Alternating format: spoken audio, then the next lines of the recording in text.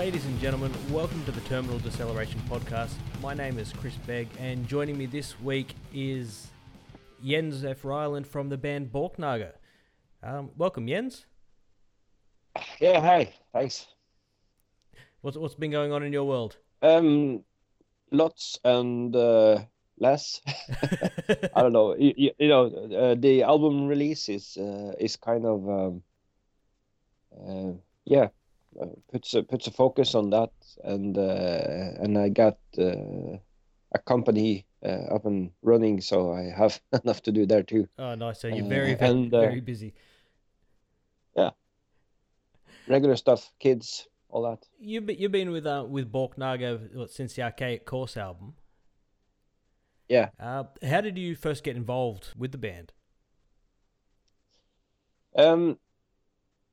It so happens that Øystein is my brother-in-law, and I met him about the time when the first album was recorded, because he had then moved in with my sister over in Bergen, and I lived in Oslo. Mm-hmm. So I went over there to visit them. And coincidentally, they were actually in studio recording the first album. So I dropped by Grieghallen by the time they were actually mixing the album. Okay, nice. And yeah. So then they recorded the second album, and by that time, Borknagar was signed to Century Media. Mm-hmm. And bigger label, more focus, and there was obviously a tour ambition. So at some point in the summer of '97, Øystein simply called me up and he said, "Hey Jens, what are you doing in September?" And I said, "I don't know, why?" And he said, "You want to come with us on tour as the second guitarist?" Yeah, fuck yeah. Yeah, it's not the kind of thing you're going to turn down, is it? No. So because he had so many layers of guitars, he wanted to bring a session guitarist for the tour. So I started traveling over to Bergen and rehearse, and it so happened that the September tour was then turned down because Chris Garm left, and it ended up as my job to recruit Vortex. Okay, and Vortex had worked with Garm in Arcturus at that point, hadn't he? Yeah, so that was actually Garm that sent me in. He said, "You're gonna go down to this metal bar in Oslo called Elm Street. You're gonna find that 2 meters tall blonde guy who plays on the pinball machine all the time, and you're gonna ask him to replace me in Borknagar." I said, "Okay." So I brought a couple of LPs, and I found him at the pinball machine on Elm Street, and I bought him a beer and gave him a LP, a record, and said, "You want to sing for us?" Nice. Yeah. There you go. It's been one of my best friends ever since. Oh, nice. And it's all started over a pinball machine. Yeah, exactly. So with the new album, Winter Thrice, what was the recording process like? Like, where did you record it? Did you all go in together, or? No, by now we all use Cubase, and I have one of those little external sound cards. Just plug my guitar straight into it. Okay. And so what happens is that Øystein makes, or he made this time, as he did the two previous times, he made a pre-production recording with I believe there was guitars and some programmed drums, and he had some keyboards to mostly used for bass tune songs and a little bit of that. So it was like a intentional.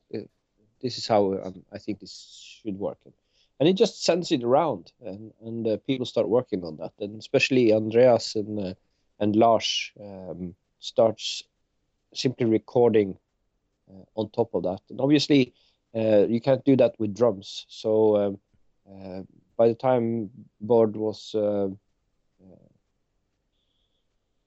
prepared, they went up into top room and recorded the drums in a few days. Because you've used Top Room quite a bit over the last couple of albums, haven't you? We used the top room for many years, but obviously Empiricism was made with Børge Finstad and top room, and he mixed it and all that. By now, we simply use it as a recording hub when we need it. Børge Finstad is very good at mixing on drums, acoustic instruments especially. So when we set up a drum kit, he can just make it sound right. And then I think or Øystein punched or did the technician function on there while Bård was recording. Okay. And after that we recorded a little bit here. I recorded my what's it called? My main guitar was recorded in top room with Øystein being the technician, and my solo and melody lines I actually recorded at home. Okay. Lars makes everything at home, and Andreas has his own home studio, so he has everything set up for vocals there. He produces everything himself. Vortex's vocals was done in Garm's studio actually. Oh, okay. And obviously Garm also sang there. Yeah. So a little bit here, a little bit there. It's a carpet. Yeah. Well, speaking of the vocals, I mean, you got basically 4 vocalists on this album. 5. 5. Yeah, even Atera is contributing as a guest on one of the songs. Okay. Oh, yeah. Well, there's 5 there. So, yeah. I mean, obviously, one of the biggest things for Borknagar fans is the fact that the Garm is back for a couple of songs on this album. The arranger, like, how did he come back into the picture? I think it's kind of the circle being complete, because with the 20th anniversary for the first release coming up now this year, I think Øystein kind of wanted to mark that in a way. So I'm not sure actually who presented the idea or how exactly that happened, but both me and Øystein and Lars have a relationship with Garm. So I see him downtown now and then, and we have a beer and just say hello and how's everything, and I might have mentioned it to him over a beer. Just well, you should probably come back and do a guest thingy. And with him being set up with a pretty good home studio, I think what happened is that Øystein, after some talk, Øystein simply sent him the files, and he said, "Can you listen to this song? I think I want you to, if you could, add a chorus to the this and that part." And what happened is that Garm simply sat down in his studio and he started listening to this. So that, I believe that was then Winter Thrice, and he started singing. It didn't stop. He sends the files back to Øystein and said, I ended up doing a little more than you kind of asked me to. And then he said, can you send me some more? So he ended up doing that on another song too. So we laughed about that. Yeah. Cause he kind of just sort of disappeared from the metal scene for quite a while, didn't he? With when Ulver took a change in direction. Yeah, I think he enjoys that direction in music more. He kind of said a few years back that he doesn't see, he's not comfortable on stage doing grim vocals. So he can he even, we brought him on stage when we did Inferno in 2012. Oh, did you? Yeah, we brought him on stage for the last part of Dawn of the End, the last song on the second album, which we have used as a finishing song quite a bit. And we brought him on, and he did his own choirs there. Oh, nice. Is there video of that on YouTube? Or? Yeah, I think there's some bad phone thingy. So nobody, no, I think we kind of caught everybody by surprise by bringing him on. And obviously, I talked to him first. I said, "You want to do the whole song?" And he said, "No, I don't do grim vocals anymore. I'm not comfortable on stage doing grim vocals." So I said, "Well, you can come on and do the last choirs there." I was actually with Andreas also. Kind of spewing. I wasn't there. Oh. It's one of the problems with living on the other side of the world. On the side of the world, yeah. Now this is the first album with the new drummer Bard, who you guys obviously recruited after Dave Kincaid left. Yeah. How did before you? How did, oh, it was before, was it? How did you guys find him? Did you already had him in mind as a replacement for David, or? Well, this all happened when Vortex was doing his solo album, the ICS Vortex album called Stormseeker. And he was recording that with Asger Mikkelson on drums, and they were using Top Room. And to pay down his rental, he actually ended up working a bit as a puncher, technician. Okay, yeah. For the studio. And so he was there as the technician when bored, and I'm not sure if it was the Rendezvous Point recording or it was something else, but bored and some guys came in there to record, and bored and these guys are all music university students. Well, they were. He's done now, so.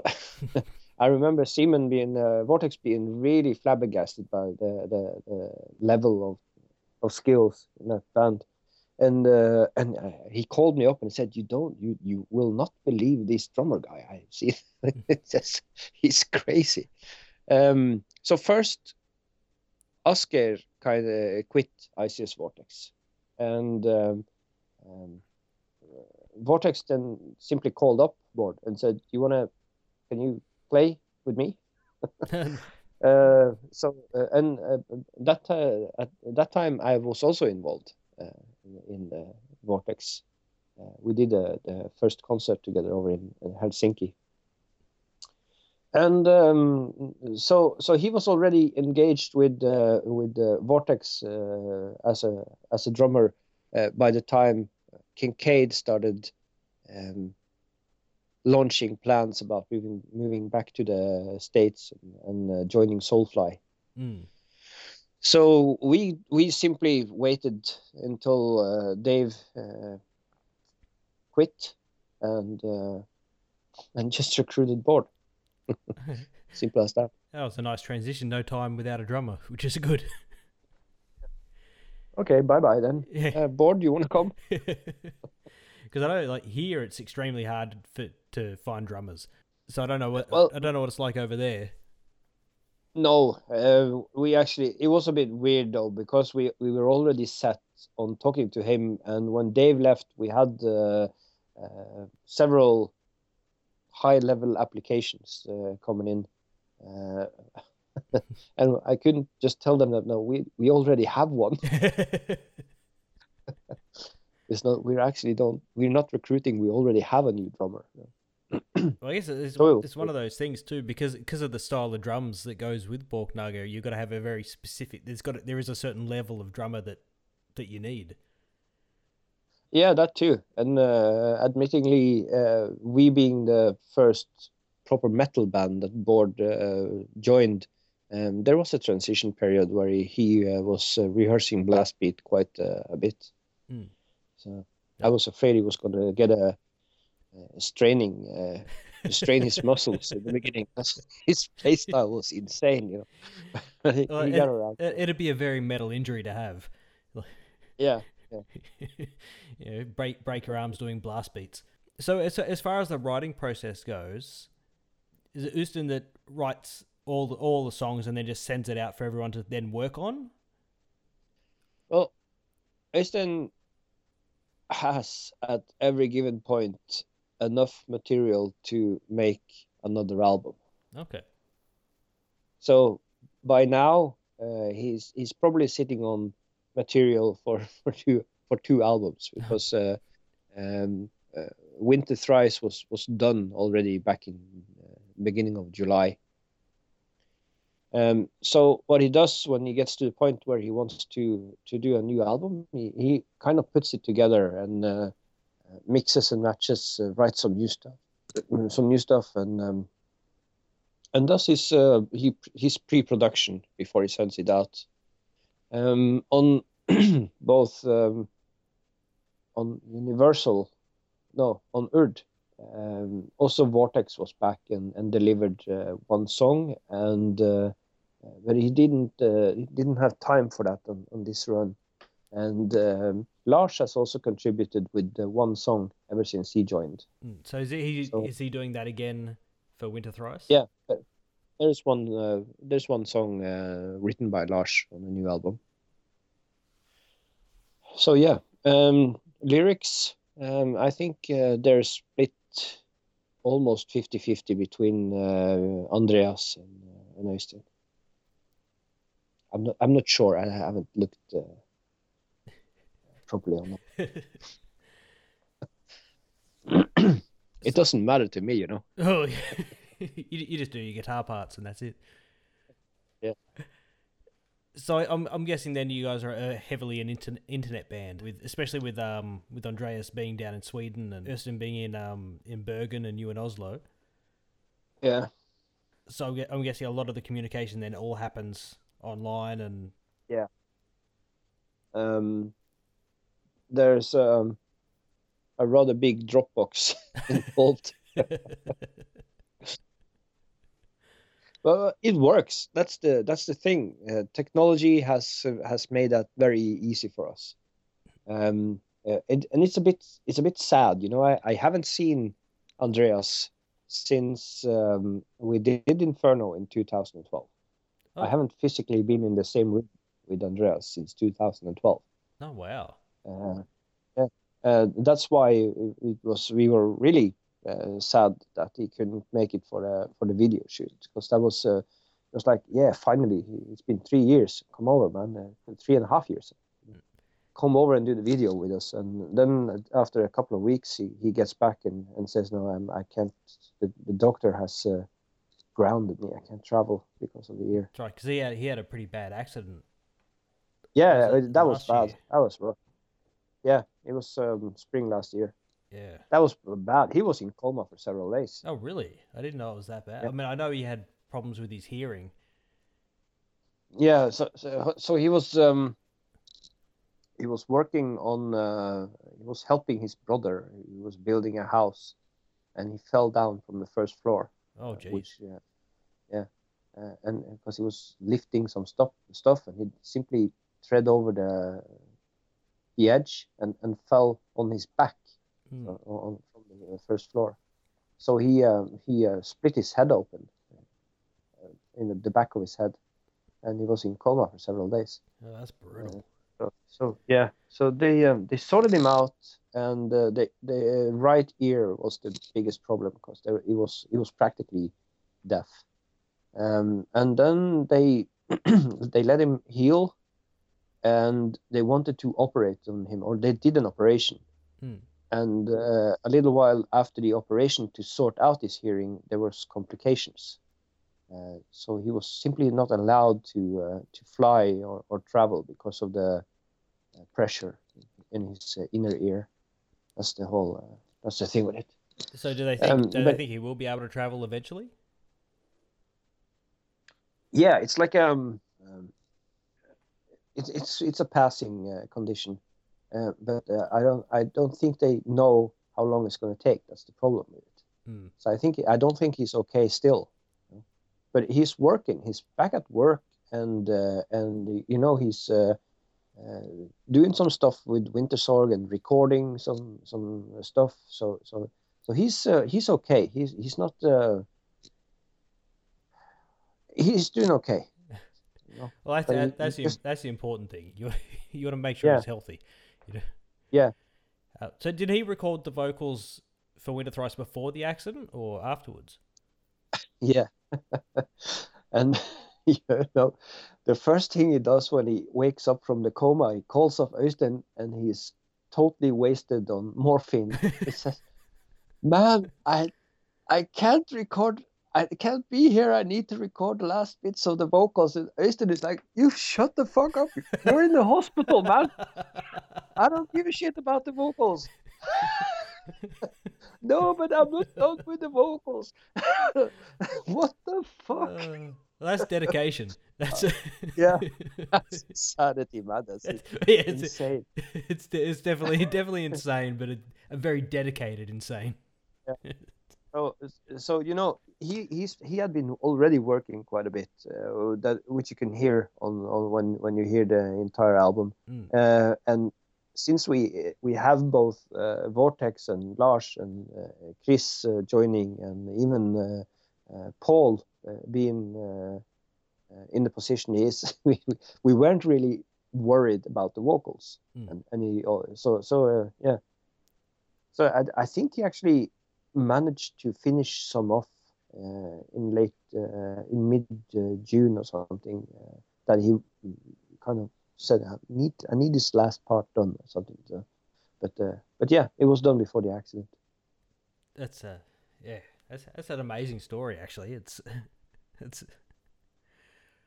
yeah, it kind of is. I have to agree on that. So with the recording for Winter Thrice, what kind of guitar setup did you have? Oh, I recorded everything on a DI signal, so it's like I plug it straight into Cubase, and I set a listening sound that's a shitty fuzz guitar, something that can make it work the way I've kind of rehearsed it, and then I record it with the straight processed signal straight in, and I send it to Øystein, and we reamped everything this time. Okay. So we kind of set everything up in studio when everything is recorded, and we have the angle sound that we want to have on the album, and then we simply reamp everything through that sound, and adjust it a little bit to make my guitars sound the way I have, the way I sound, so to not make everything exactly the same. So the rig on the actual recording, that's pretty boring. That's I don't even remember, some shitty Marshall sound, which was the only thing that was default in Cubase. That's right. I remember, sounded like it. I remember when you first got Guitar Rig, and you had a big issue with the Marshall sound. Yeah. On that. I can't make that work. Simply can't make that work. It's strange because everybody can make that work, but I can't. We got a few questions from other people. Oh, really? Well, two actually. Oh, cool. Because I really know how to use the social media. So, this one was from ICS Wagner on Twitter. He wanted to know if there are any plans for a Latin America tour.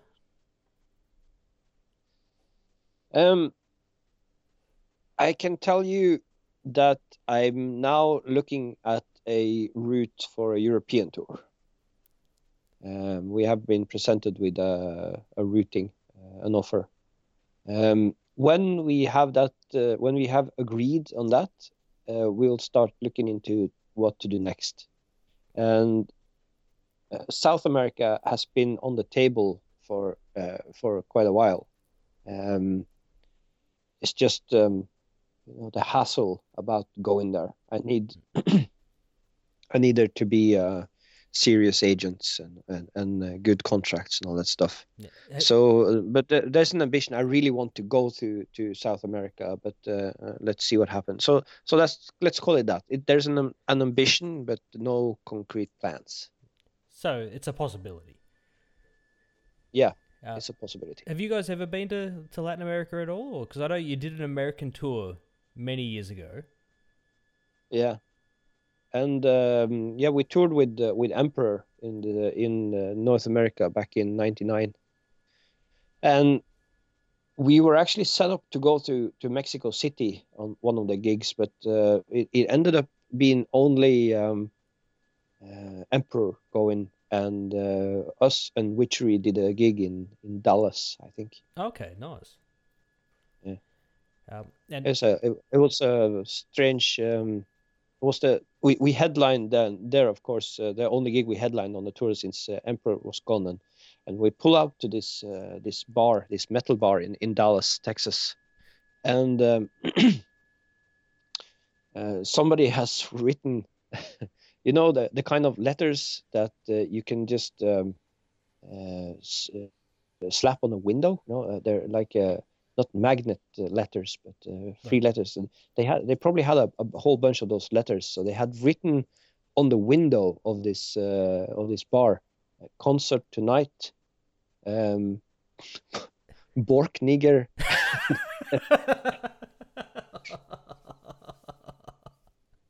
Witchery. And this is Dallas, Texas. So we kind of pull up myself. What the?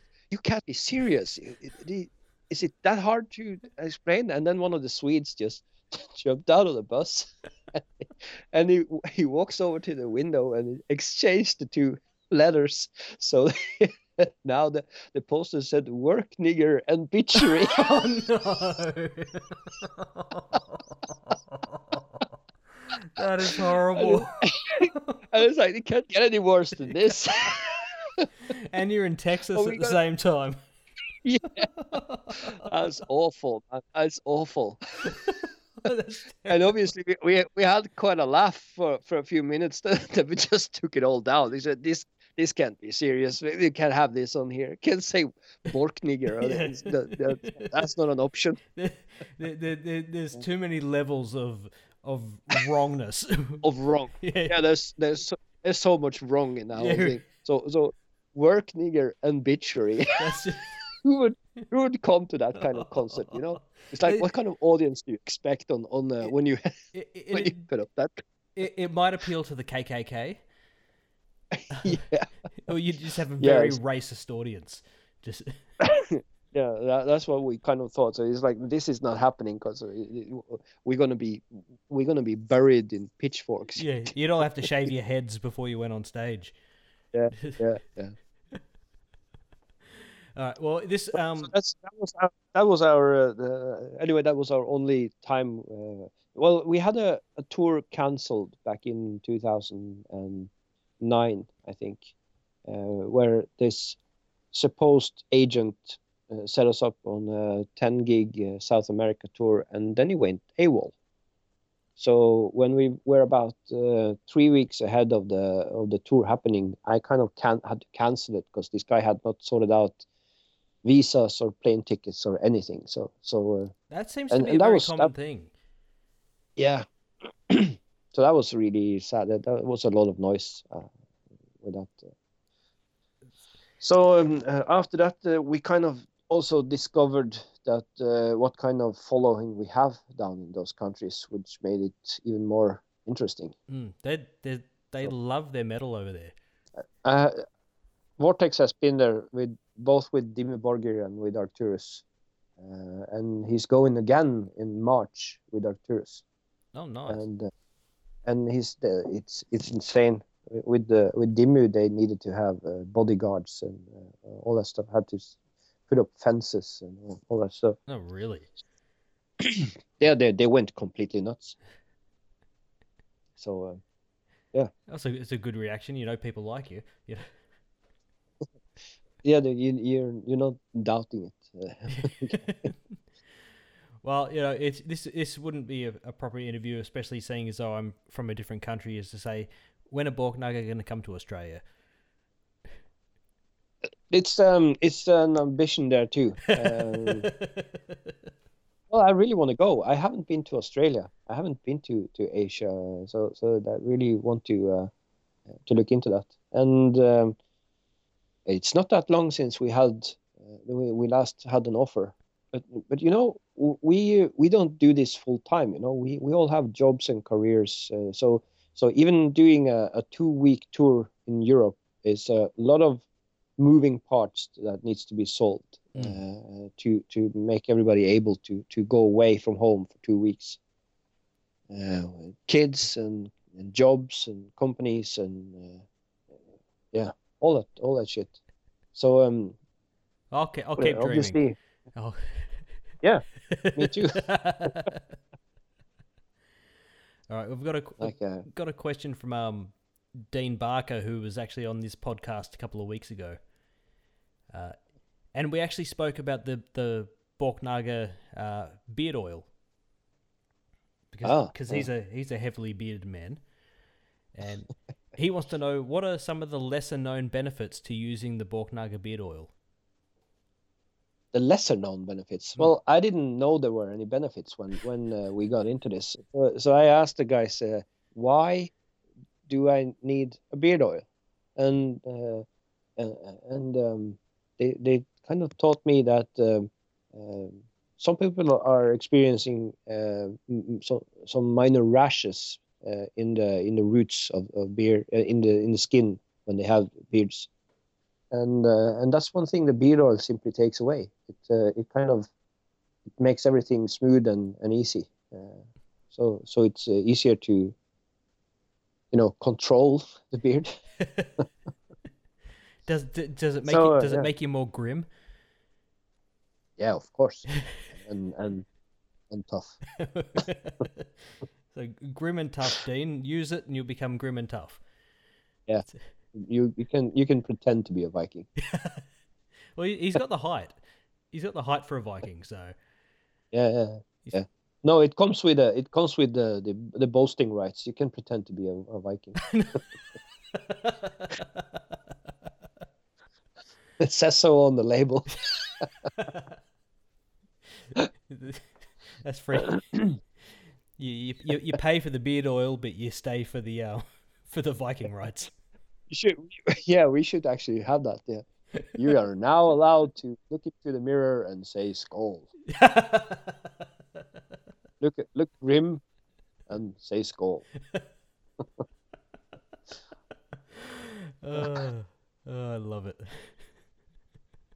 Are there any bands going around at the moment that you're quite fond of?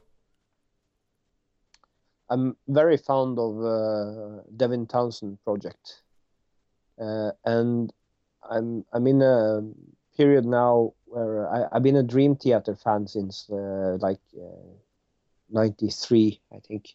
So now I have a period where I listen to that a bit, and they have a kind of exciting new release coming out.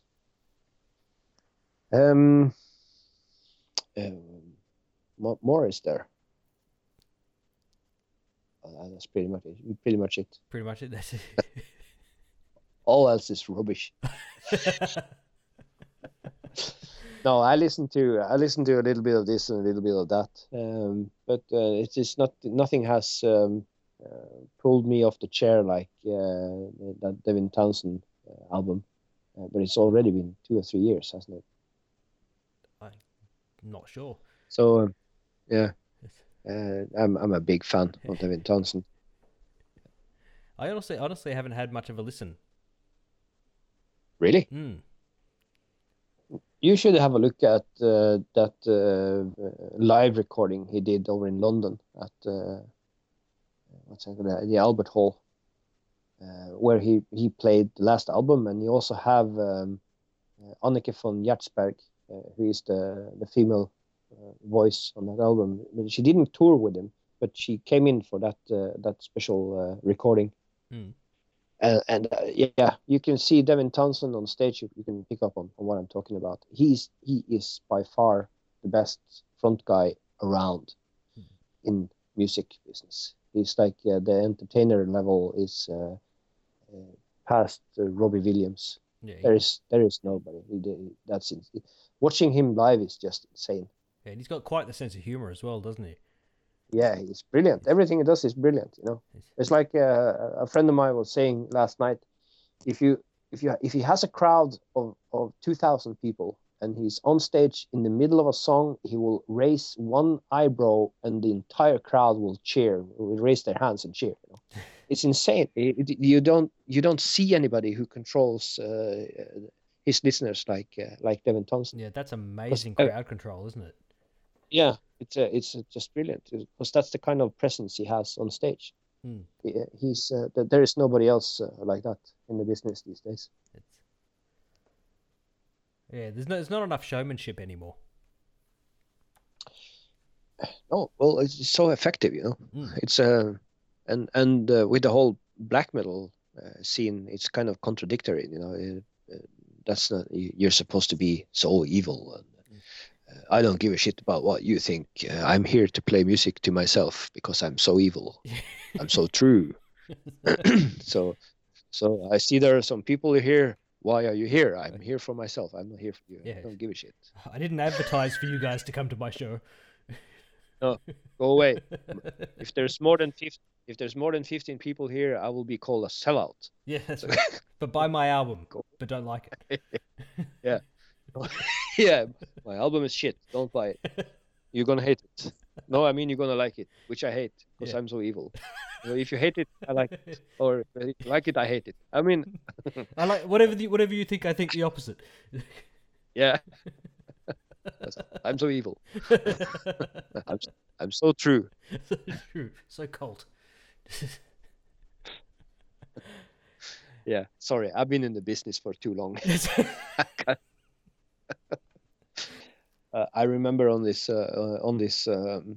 North America tour, I think the one thing that has provoked me the most ever, we stopped on a diner and to go in and have lunch on the road between one city to another. So we walk into a diner, and obviously there is a pack of tall, long-haired, rugged, rough Scandinavian guys, but everybody's kind of, kind people. There's nothing wrong. It's not like we go around mug people. And as I pass between the tables over to the booth we were sitting down, there is a table with 4 people where 2 women are they're looking down and they're kind of making the crosses, like panically making the crosses on their chest. You know what I mean? the Catholic thingy where they do the cross over their chest. Trying to protect themselves. They were panicking because we were walking past the table, and I don't think I've ever been so provoked. And I was kind of, what should I do? Should I just sit down and explain to these people how far out they are? Or should I just get my lunch and get the hell out of here? That was weird. You should have bought them a cup of tea and asked them how the grandkids were. Yeah, talked about the pollution in the Atlantic. And... just talk about the local government. Yeah.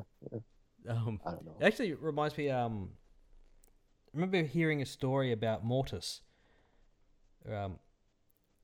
Havard Ellison, when he obviously, I don't know if people listening might not know who he is, but he'd dress up in the full goblin face paint, and he was doing a press conference in the US, and as he was walking back to his hotel, he had to walk in the full face paint and the mask and the costume and everything. Yeah.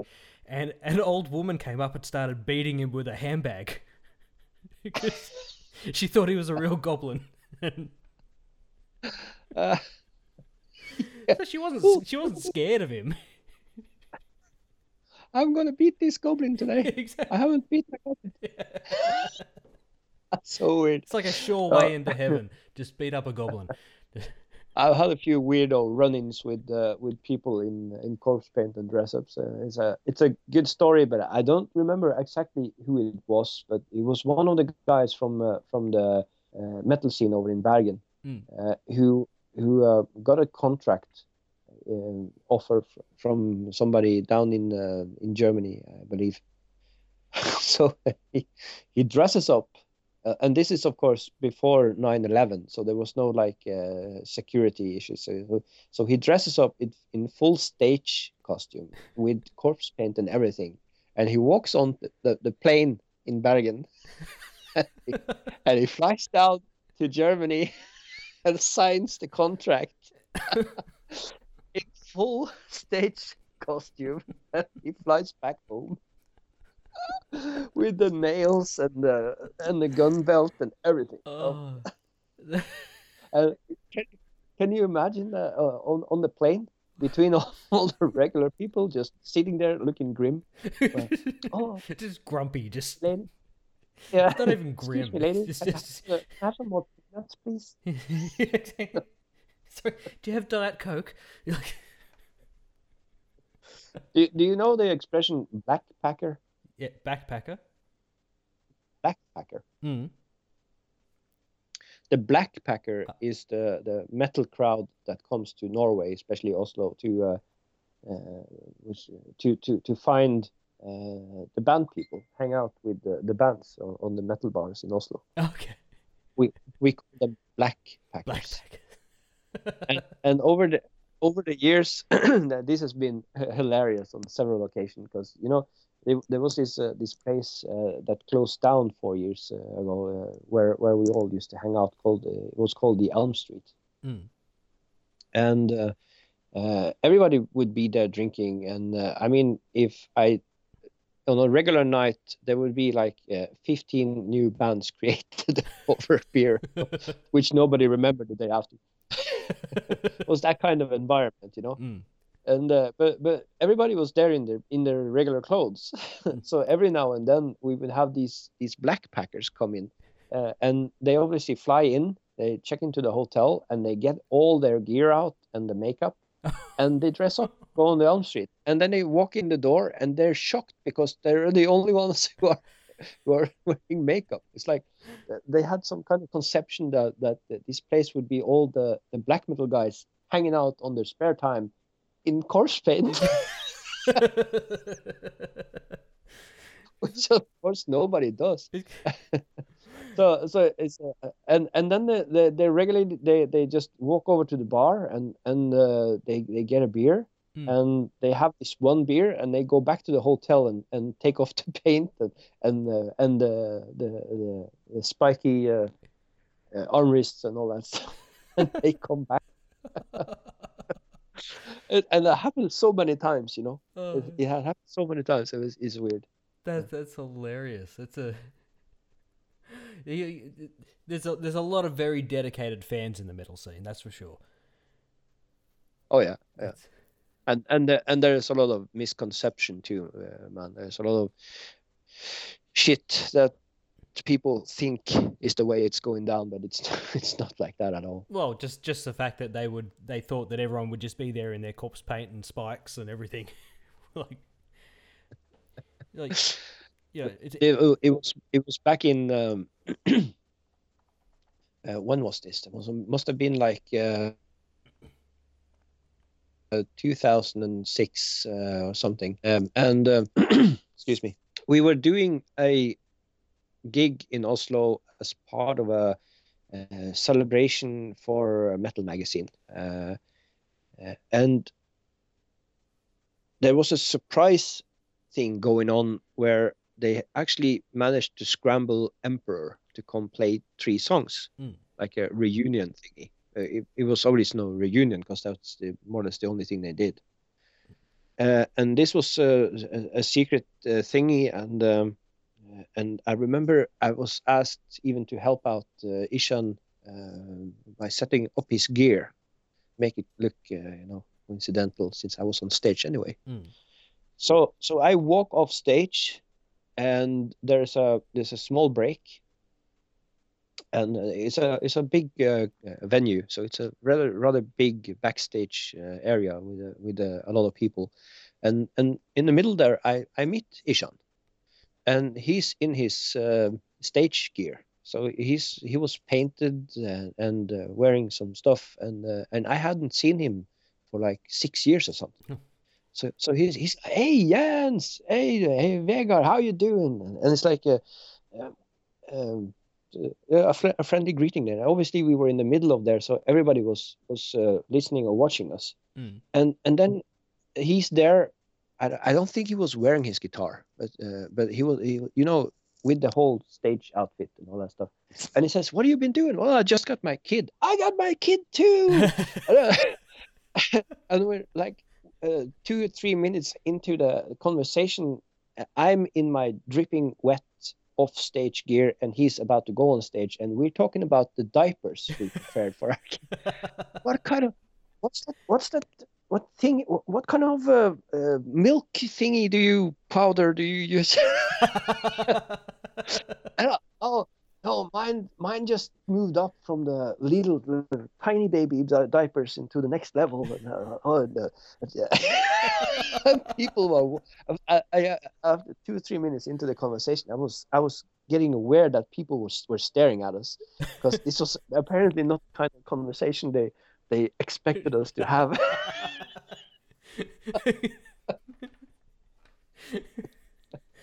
I could just imagine someone who got a VIP ticket to that gig. So how was it backstage? Well, I learned a lot about diapers and and infant formula. And so it's like, oh, we got to talk more about this. I got to go on stage, and he goes on stage, like, yeah, Emperor. But obviously, people think he's like that all the time, you know. Mm. It's a common misconception. Like just the fact that people actually also think that everyone in all the black metal bands are actually satanic. Yeah, And the same thing. and it's like, well, no, it's like it's the gimmick for the scene. It's just that it fits. It doesn't mean people are actually going out there sacrificing goats. No, there you go. It's a theatrical stage show image, yeah, which some people tend to bring a little bit off stage too. But I'll say the guys who actually need to bring that off stage, they kind of misinterpreted their own role. So. Yeah, well, we don't really need to go into the whole early black metal stuff because everyone pretty much knows that story back to front. Yeah. But actually, speaking of the whole corpse paint thing, is I remember getting the first Borknagar CD, and there was no corpse paint at all. It was a very different kind of direction for the time. Well, it wasn't actually that uncommon, because I think Dimmu and Immortal were using, but Enslaved were not. Satyricon were using Mayhem with doing their thing. So it was kind of split, that whole thingy. And it kind of, with the lyrics for Borknagar, it makes no sense. There's no correlation to actually be using any corpse paint. So it doesn't... Well, that's right. I mean, the Borknagar lyrics, they're not evil lyrics. Yeah. No. I guess, I mean, a lot of especially the later stuff is more about nature and that sort of...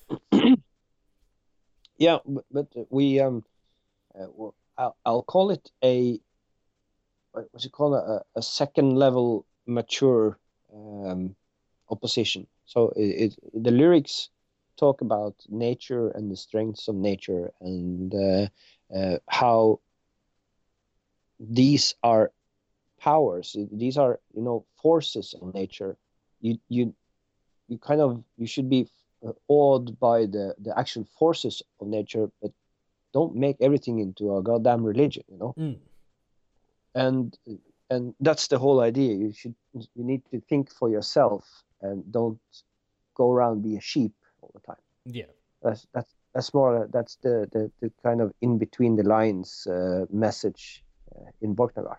Yeah. So it's not like we're completely uninterested, but we do it a different approach. I mean, it's only so many songs you can write about burning churches and tipping over gravestones, and it's kind of adolescent, immature. Anyway, it's not very interesting, and it was kind of rough there a few years where people simply had to mature, and those who didn't want to mature kind of had fuel to the fire. So it was a weird time, but there's a lot of misconception about that whole shit too. So I think if people want to know a more balanced version of that scene in that time, they should probably read up on what Necrobutcher is telling. That book that Necrobutcher did, No Mayhem. I didn't realize he had a book out actually. Yeah, and it's I think he was, there's some people over in Hollywood who's going to film that book. What's it called? That Chaos, Lords of Chaos. Oh Is that yeah, one? yeah. I've heard they were going to make a movie of it. Or... Yeah, and I think Necrobutcher got so provoked because it has so many errors, it has so many mistakes, that book. So he got so provoked that he actually he contacted some people and said, if this shit is coming out now, we need to tell the real story, not the bullshit Hollywood drama thingy. So, and he made he started. I don't think he wrote that, but he had a co-writer, and they're making it into a movie with some Swedish producer, and that's a much more balanced, an honest approach to the scene. Yeah, because I heard the Lords of Chaos book took a lot of liberties and sort of really embellished a lot. Yeah. So it'd be very interesting to hear his side of the story, especially seeing that he was actually there at the time. Yeah, he was there. He was there, pretty much.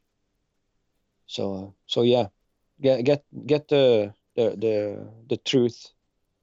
You get kind of a sorry, you get kind of a story that tells about the shit that happened being coincidences, not some scheme or major plan to launch Norwegian black metal into the world by burning churches. And he tells about these people in the scene who also have weaknesses. They're not flawless, and a lot of the stuff that happens is due to people making mistakes and bad judgment and having obviously cases of jealousy and all that stuff. And it's not like there's a major evil.